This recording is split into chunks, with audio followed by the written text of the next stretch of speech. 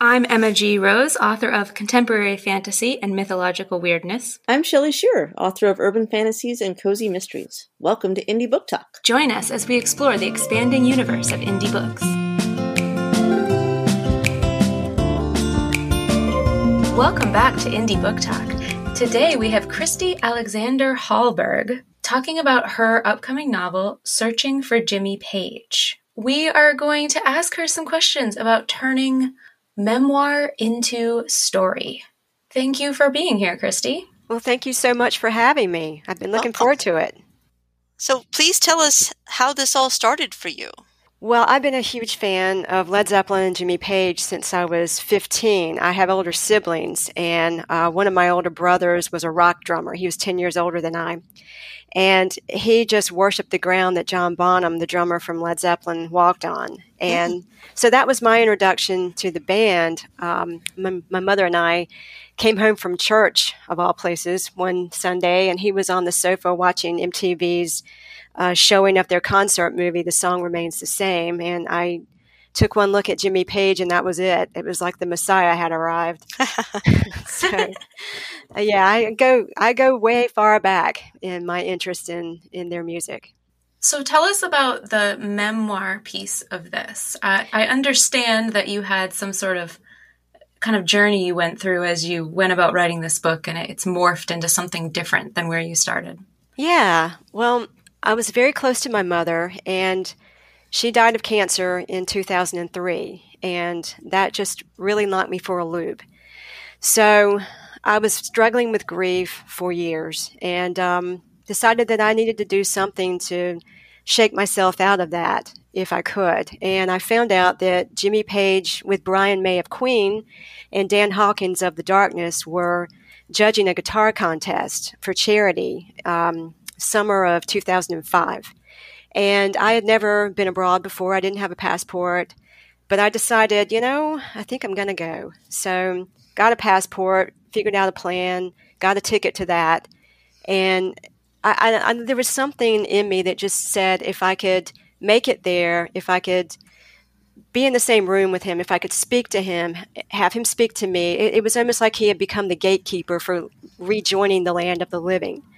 So that's what I did. I went, and I couldn't. There were a couple of times when I got close to him. One time we were standing shoulder to shoulder, and I couldn't speak. I just didn't say anything. I'm just standing there like a dork. And I think I had 2 or 3 brushes like that. And then finally he was leaving, and something snapped. I just realized if I don't do something, I will never be in this space again. This moment will never come again. So I chased him down the hall. Yeah, not my proudest moment, but there you go. So I chased him down the hall, and he's with bodyguards, and they stopped at a stairway of all places, and his bodyguard was urging him down the stairs to a car park, I assume. And I just started to scream, "Jimmy, I came all the way from America just to meet you." And he stopped, and he looked at me, and I said it again, and his bodyguard taps him on the shoulder, and he looks at me and just smiles and says, "I'm sorry." And he split. And that was the end of that. But I like to tell people, yeah, I met him. He spoke to me. We made eye contact. So I can deal. But thankfully, you didn't tackle him to the ground or anything. This all could have ended so much horribly. Yeah, no, I did not jump on him. No, I draw the line at some places. So that's kind of, that's sort of where the memoir was coming from. I didn't start writing that until a while later. I was married, and my husband at the time also died of cancer in 2014. And so I started to work on a memoir about that trip in 2005, which was all about grief and healing and recovery and all that. And so I realized by the time I got to the end of that 300-page memoir that it was really more of a grief tool, a healing tool, and it wasn't ready for prime time. So that was a bitter pill to swallow after all that. Plus, I'd made another trip. Actually, I made 3 more trips to England and visited Led Zeppelin sites, and just realized there's a story here, but it's really not a memoir. It really needs to be a novel. And so I took a few months to just kind of let that gel and began to work on a plot for the novel. But that's how that happened. Did you come to that realization alone? Like, did you look at this completed draft and just go, crap, this needs to be a novel? Or did somebody talk to you about that? How did you come to that decision? No, I came to it on my own, actually. I sent it out to several places and put it in a drawer, so to speak, for a few months. And when I went back to it and read it again, I just realized not only is this not ready to go out in that shape, but I don't really want it to. That's not the story that I really want to tell. That was something that I needed to tell myself and just let that be the end of it. Well, who was the famous writer who said the first draft is just you telling yourself the story? Oh, I don't know, but that's wonderful. That's accurate. Yeah. I always ascribe all these things to Hemingway. It probably wasn't Hemingway, but let's say Hemingway said that. Somebody famous said that. Okay. I'm stealing We'll stick it. with Hemingway. Okay, Good. We'll go with that. So what had to happen in terms of the book itself and writing it in order to transform it from this very personal memoir into fiction? I had to start from scratch. There were so many things that I couldn't keep. What I did keep was my great-grandfather, Jesse Baker. That's actually the name that I use for the character in the novel, too. Nice. He looms large in my feeling of family lore. He died in 1946, long before I was born, but he tried to cure his wife of breast cancer by taking her into a cabin in the woods, and he took a class on faith healing, a correspondence course, or rather. And my grandmother would tell me that my great-grandmother died in agony, because it didn't work. But he's always been this interesting kind of spooky figure in my imagination. So I kept him in the novel, and he actually does try and cure his wife in the book, who's also named after my great-grandmother, and it doesn't work. So a lot of the stories from my youth about him are in the novel. So there is a bit of kind of family memoir still happening. Yeah. Are there any situations or scenes from your real life that made it into the novel, or are they all completely reimagined? Well, to a degree, yeah, they're reimagined. I did keep a lot of what really happened when I was in England chasing Jimmy Page down the hall in the novel. So I don't want to give too much away about that, but there's a lot of that really did happen. Okay. Did you have any concerns about, I always wonder this with memoir, like even in this altered form, did you have any concerns about how your family would respond or how other people who knew you personally would respond to this sharing of a personal story? No, not really. My great-grandfather's been dead since 1946, and I knew that no one would mind my telling about that. And there's nothing that's I think that would be offensive to any family member that I've got in the book in terms of things that really happened. Do you have any advice for other people writing books about how they can kind of use real life as a jumping off point, as it seems like you did, to write a novel? Well, I think all writers do to a degree. I don't know that I've got any advice per se, but dig into your own life. Write about the things, and this is a quote from a writer, and this person's name escapes me as well. But We'll have to put this in the comments. I know. But write about the things that keep you up at night, and that's usually the stuff that's happened to you. Mm-hmm. So the things that you're grappling with, or that's what's going to make a compelling story or a compelling character. That's so interesting that you say that, because all of my novels have been those sorts of things. They start with real life and then they become something completely different. Right. And I write fantasy, so I mean they really become something completely different. Yeah. But I think that's true that that thing that they tell you, write what you know. Mm-hmm. doesn't necessarily mean write the day-to-day mechanics of your life, but it means like write those feelings, write those emotions, write those fears. Right. Write what you want to know about the things that you know, or write what you don't know about the things that you know, that sort of thing. I like that.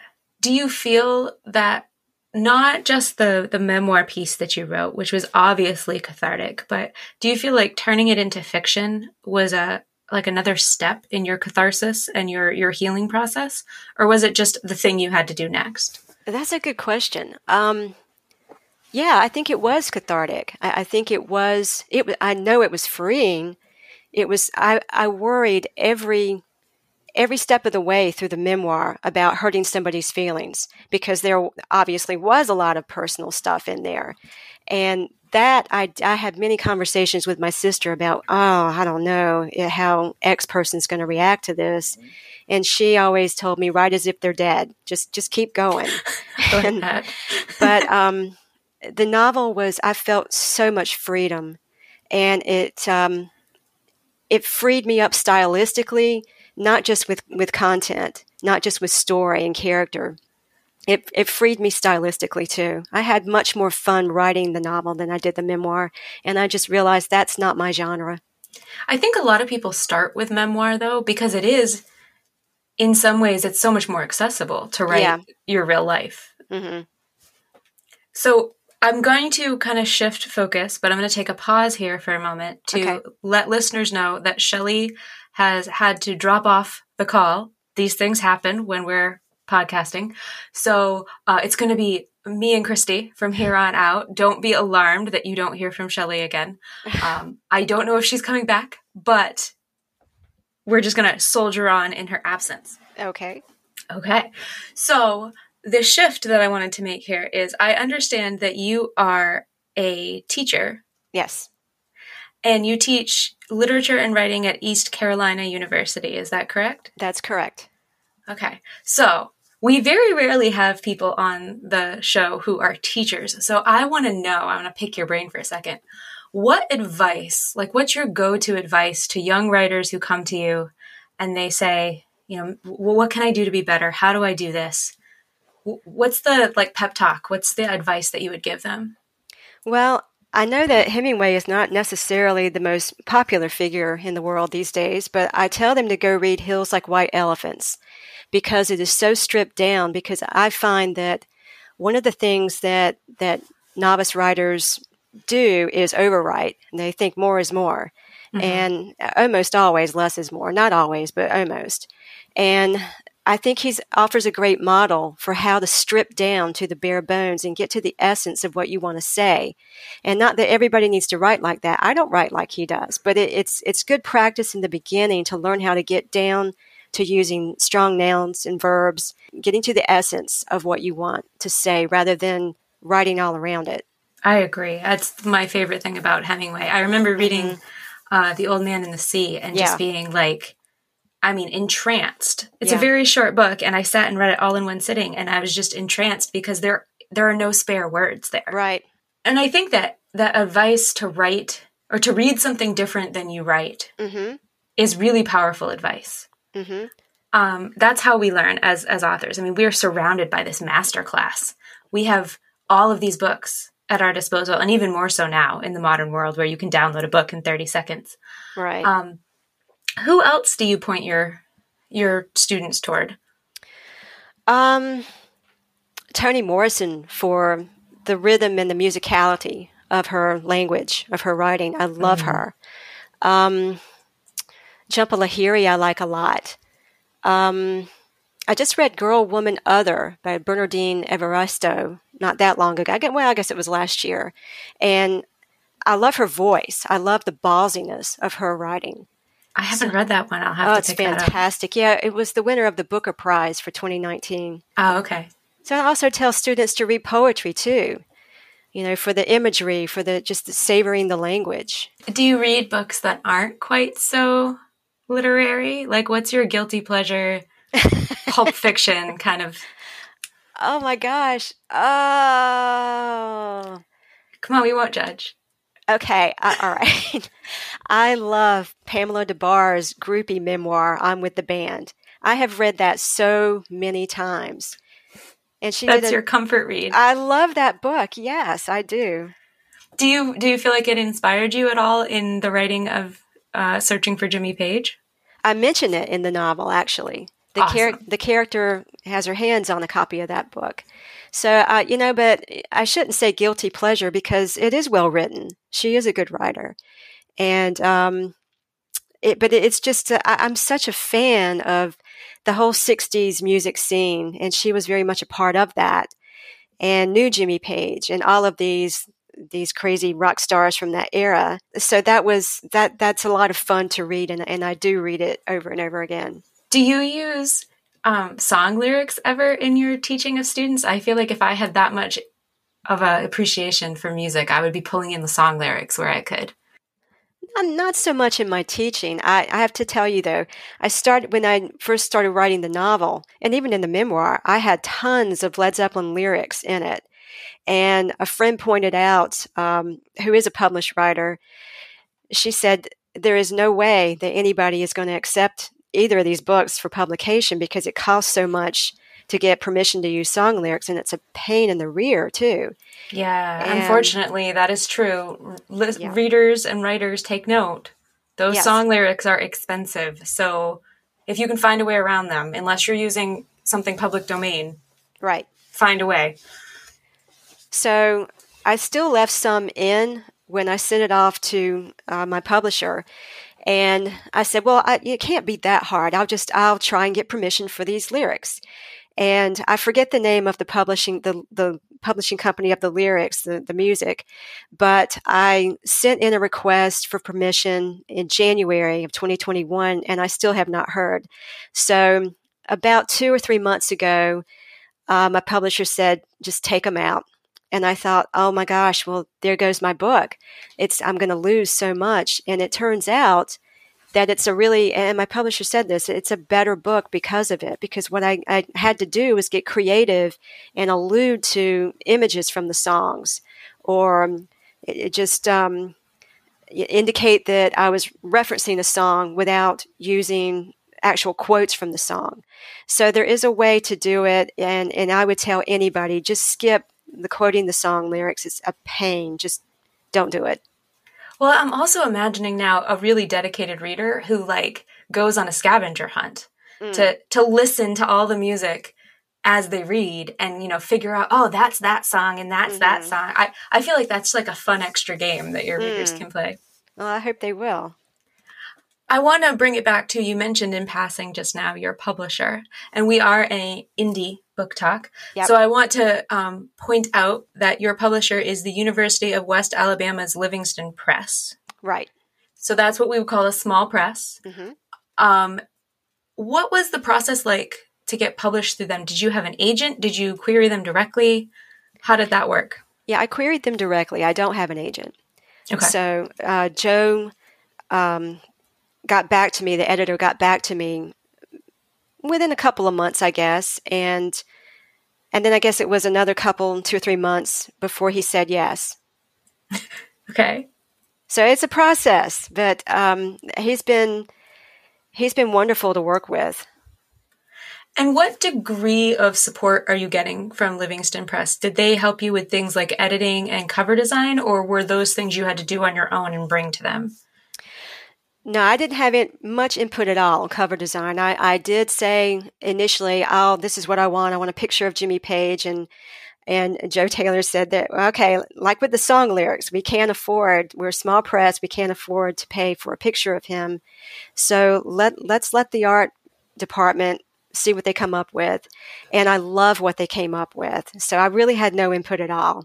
Editing, yeah, he would send his thoughts about what to change, and we would discuss it via email, and I'd either make the changes or he'd say, oh, well, maybe we don't need to do that. So we did have, it was very much a team effort. It was a back and forth. And then there were typeset copies given to me to go through and edit and proofread, and they had a team doing the same. So it's been a partnership.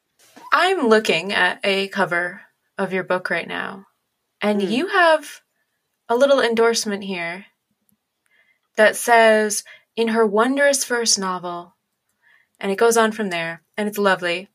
Thank you. And this is by Liza Wieland. Yes.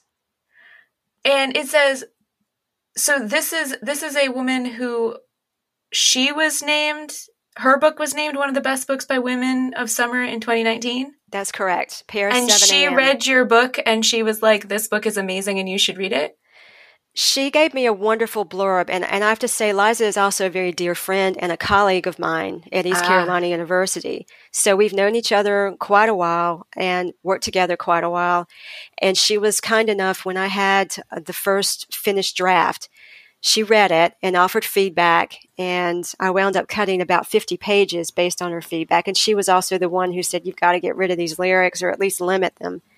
And then when the book was done and I was starting to round up people to do blurbs, she was the first person I asked, and she was kind enough to read it again in its finished form and offer this blurb.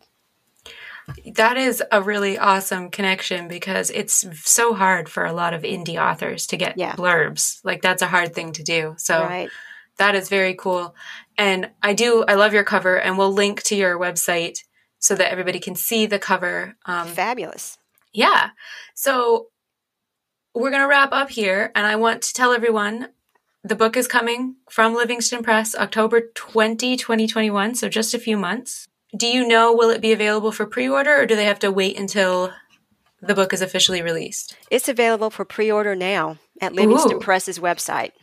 Okay, so if you're a huge Jimmy Page fan and or just like to read about people fangirling while solving mysteries about their life, this is the book for you. Go pre-order it. In the meantime, how can people find you if they want to, stalk you on social media and or the internet? Well, I'm on Twitter and Instagram, mainly Twitter, but also Instagram at Christy Hallberg. And I'm on Facebook, facebook.com/Christy Alexander Hallberg. And then there's my website, www.ChristyAlexanderHallberg.com. All right. That's easy enough. Yeah. Well, thank you so much for coming on the show. We appreciate it. In absence of Shelley, I will say she appreciated it too. Well, I hope everything's okay, and I very much enjoyed talking with you. Thanks for being here.